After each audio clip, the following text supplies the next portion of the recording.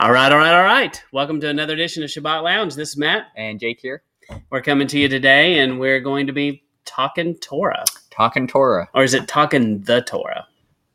Not the Torah. The Torah. There's a big difference, Matt. Yeah. You should know that. You know what? I just realized something. This is not week 2. No, this looks like you... So I'm going to fix that real fast. Let's take 2 here. Live. The Life of Sarah, week 5. Week 5. It's a week 5, as Jake says. What is the other name for this? I can't remember. So I do want to give a quick plug. This is a great little book. And so this is Stephen Pidgeon put this out. But there are several different people that have things like this. And if you want to do the Torah portions, getting something like this kind of puts it all in one place and makes it a little easier. And you can keep notes in here about, what you read. Do you remember what this one was called? I don't. But we're in week 5 after week 4. Is it The Life of Sarah? Yeah, that's the one. Okay. Yeah, The Life of Sarah. I do not speak the Hebrew, and the names of the portions always get lost with me. Yeah. So, there it is. I had it in there all along, The Life of Sarah.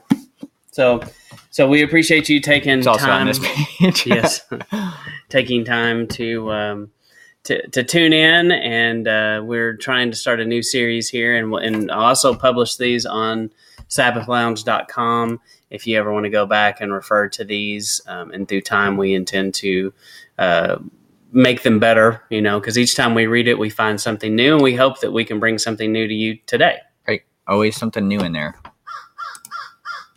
And the crow outside. Yes. I like that, apparently. Yeah. So we're going to start, and almost immediately you see this plains of Mamre here. It seems to come up a lot in the text. And so if you look up the Hebrew word for Mamre, it means strength or fatness. The fatness of the land. And then what were you talking about, this oak grove? Oh, yeah. I just think it's interesting that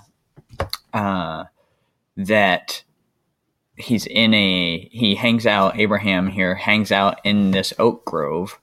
And usually whenever I think of the groves, I think of like Bohemian Grove. Ooh. Or some such, pagan fertility worship thing, if you know what I'm talking about.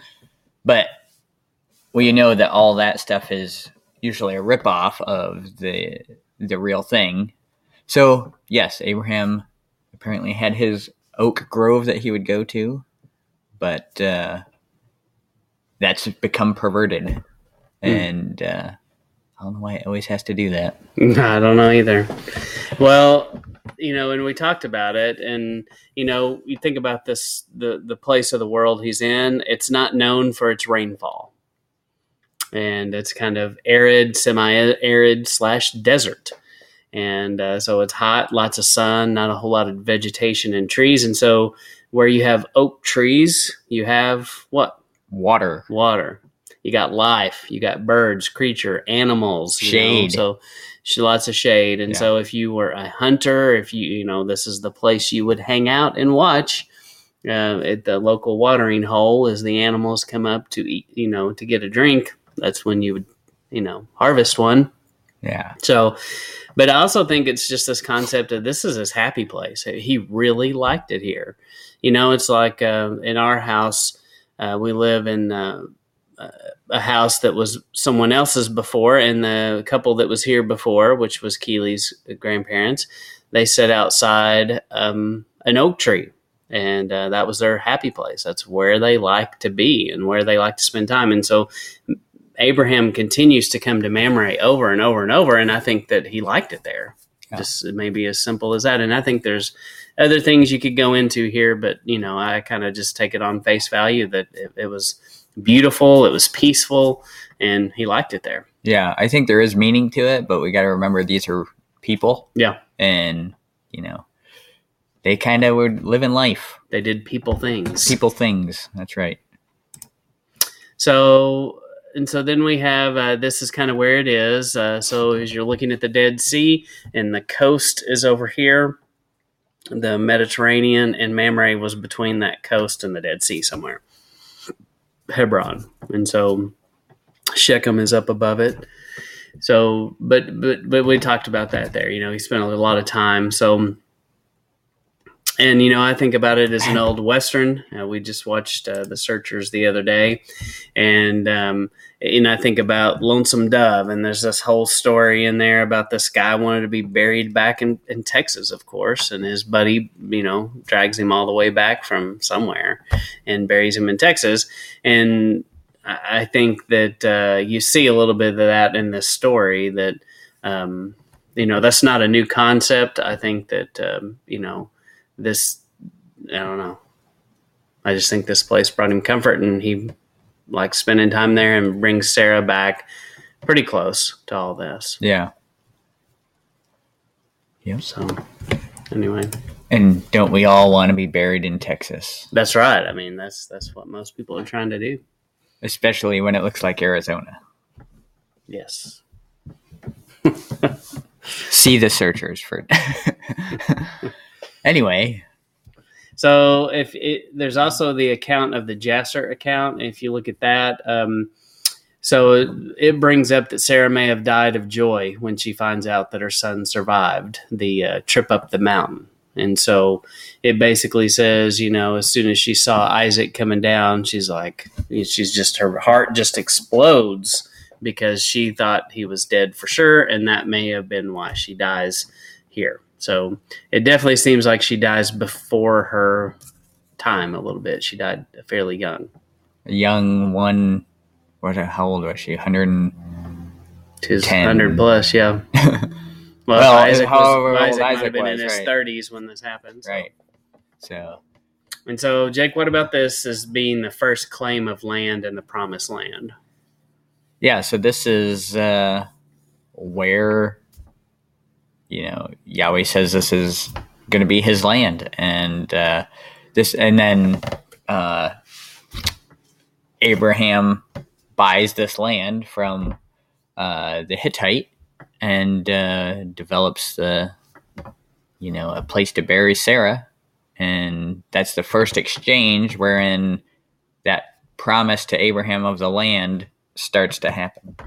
Well, and it's interesting too, because it's another one of these moments where you see there's a you part here, and Abram, it cost him money out of his own pocket. He didn't go, well, God told me that this is supposed to happen. I'm not paying a penny. He said, this is mine, so yes. Give it to me. Yeah. He doesn't have that attitude. And, if you think about it, Abraham was blessed because of, money that he received earlier, with Abimelech and things like that. So Yahuwah provided, gave him the money, gave him the funds, provided those resources so that he could. And you see this weird negotiation that happens. And, it reminds me of a used car salesman. I've always thought this story is like that. It's like, what is that shekels between you and I? It is nothing. Yeah. But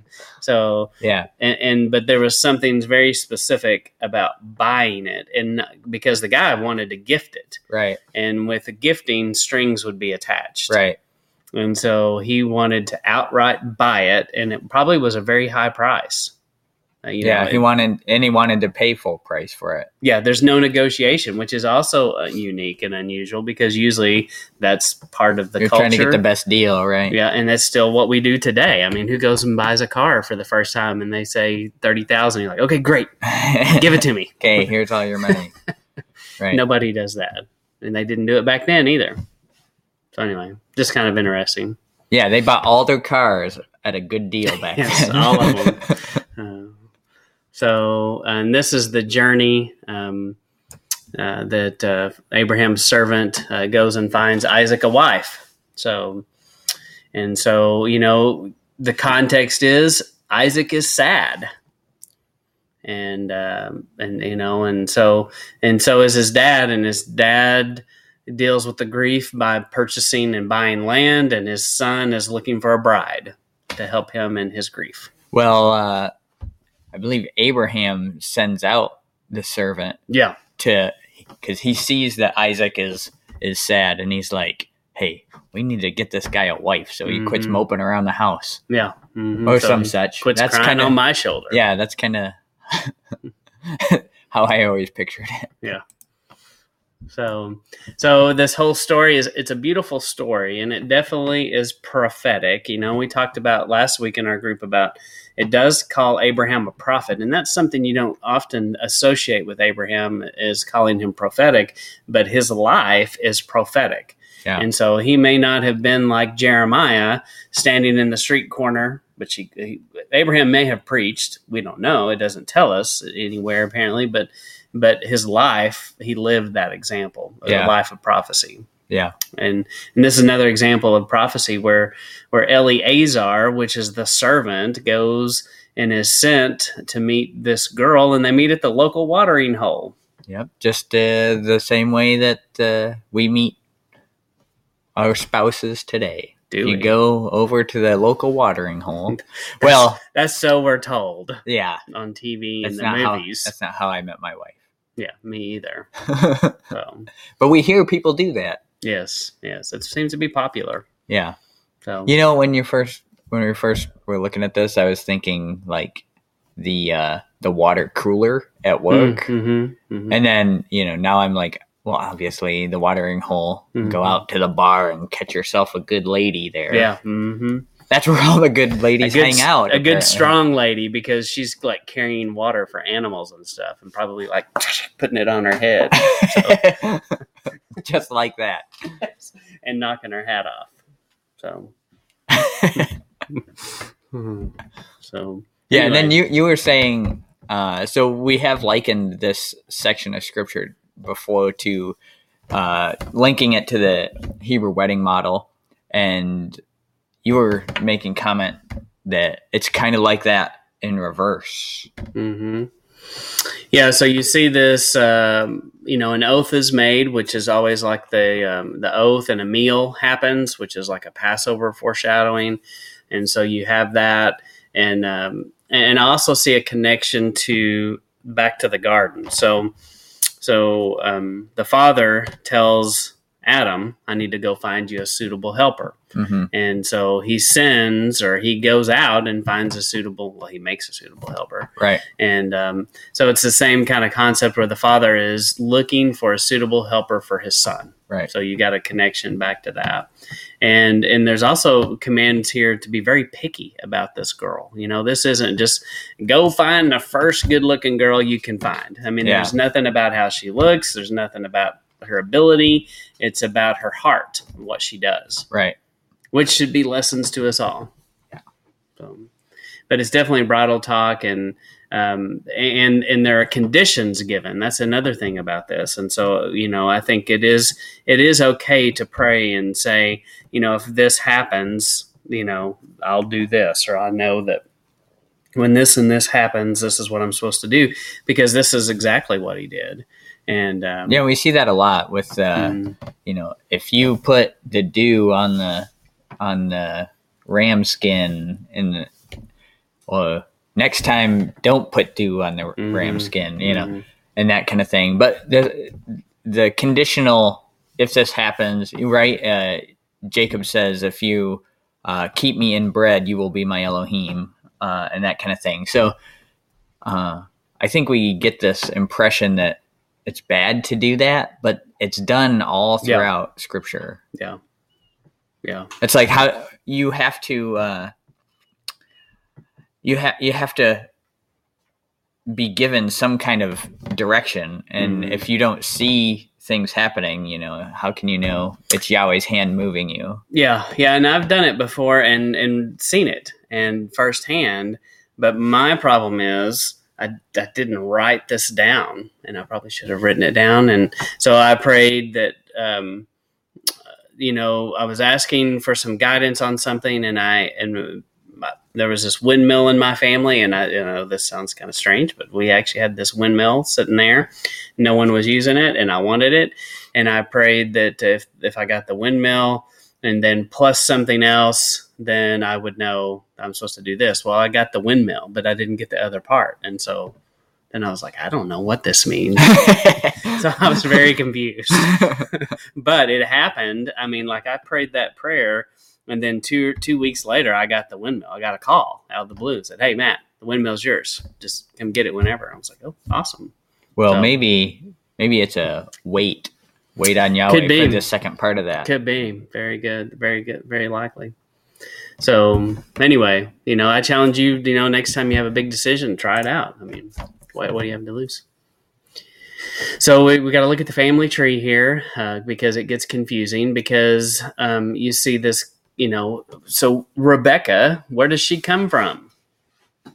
So is she a cousin? She's from Haran, right? Isn't she from Haran? Mm-hmm. Yeah. And so she is a descendant once again of Terah. Yeah. Terah. Torah. And, so that was probably her grandfather. So she's definitely connected to the family of Abraham. And, you see this concept of something very strongly in the Torah that when you go to select a mate, you need to select people that are kind of like you. You don't go out, you don't be like Samson, who's like, I like those Philistine women. I don't care. Yeah. That's definitely not the way to go. Yeah. So, oh, I was wrong. Not Haran. Nahor. See? Right here. Nahor. Nahor. Rebecca. mm-hmm. So. But they were in Haran. That's The place. I yeah. thought you were talking about the place. Yeah. Yeah. So it's good to kind of helps you get your bearings.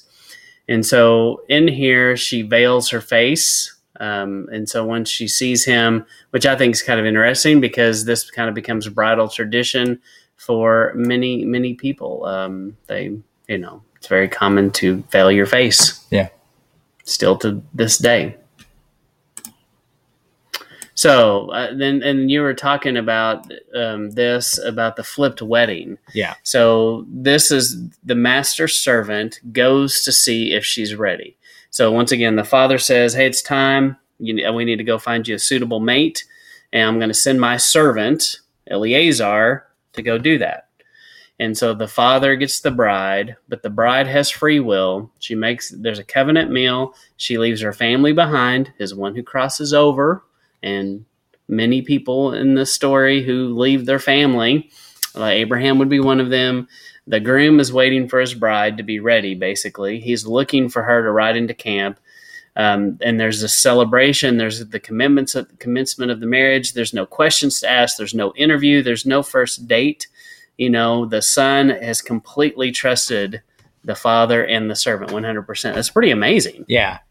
Because think about you, and you would, think about your own earthly dad. If your earthly dad did this, would you have had I'd have some questions. I'd have some questions. We all would have. Yeah. So that's amazing. Yeah. Unless there's part of the story that's not told, but that's the way the text reads. Right. So. Yeah, there's no, scuttlebutt going on. It just happens. She comes, he sees her on her way. She's like, "Who's that guy?" And he's like, "Oh, that's the guy I brought you over here for." She's like, "Don't look at me. I'm hideous. I haven't put my face on today yet." Mm-hmm. And that kind of thing. And he's like, "Wowzers." Yes. I picture him like looking through binoculars. Uh-huh. Like, oh, who are these folks? And he's like, "Woohoo! Yeah, I'll take that." Like, I better lock that up before the other guys get her. Right. I don't know. It's pretty amazing, though. So yeah, definitely an interesting story there. True story. And so this seems prophetic. The servant, which represents the Holy Spirit, the messenger, the servant. The bride is us. Isaac represents Yeshua, Abraham, the father. And so the servant goes to check on the bride, us. When we're ready, he ushers us to the groom. It seems like end times prophetic. The Holy Spirit is preparing and getting the bride ready and doing its part. And then,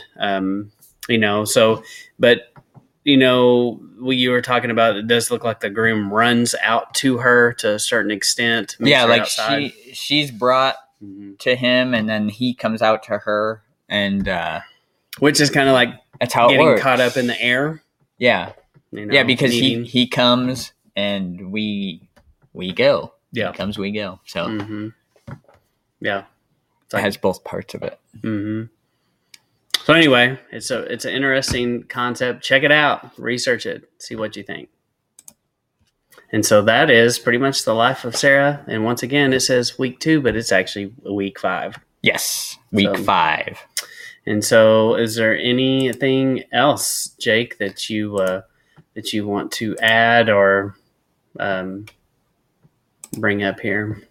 No, I think that about covers it. I mean, these are just meant to be little quick highlights of the portion, and hopefully, people get something a little extra out of that. I like the tie into the Hebrew wedding model, and the tie-in also of the father sends the servant and brings the bride to the son. I think that's real cool. All that verbiage there. Yeah, it's real neat the picture that it makes. Yeah. So once again, we just ask that you go read the text. Don't take our word for it. You read it, you research, you determine what it means. And isn't it amazing that we live in a day and age in which resources like this are available? We've got so many books, we've got so many resources at our fingertips. You can Google all kinds of things. You can look up these places. I mean, it's amazing, that you can go actually look at this land, see what it looks like that we're reading about.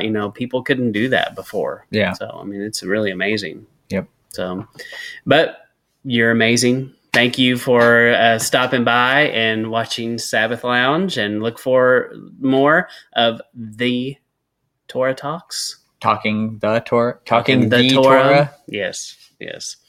But we appreciate you stopping by. And as always, please give us a like, subscribe to our channel, and tell someone about us. Tell your friends. Bring more. All right. Thank you. We're signing off. Bye.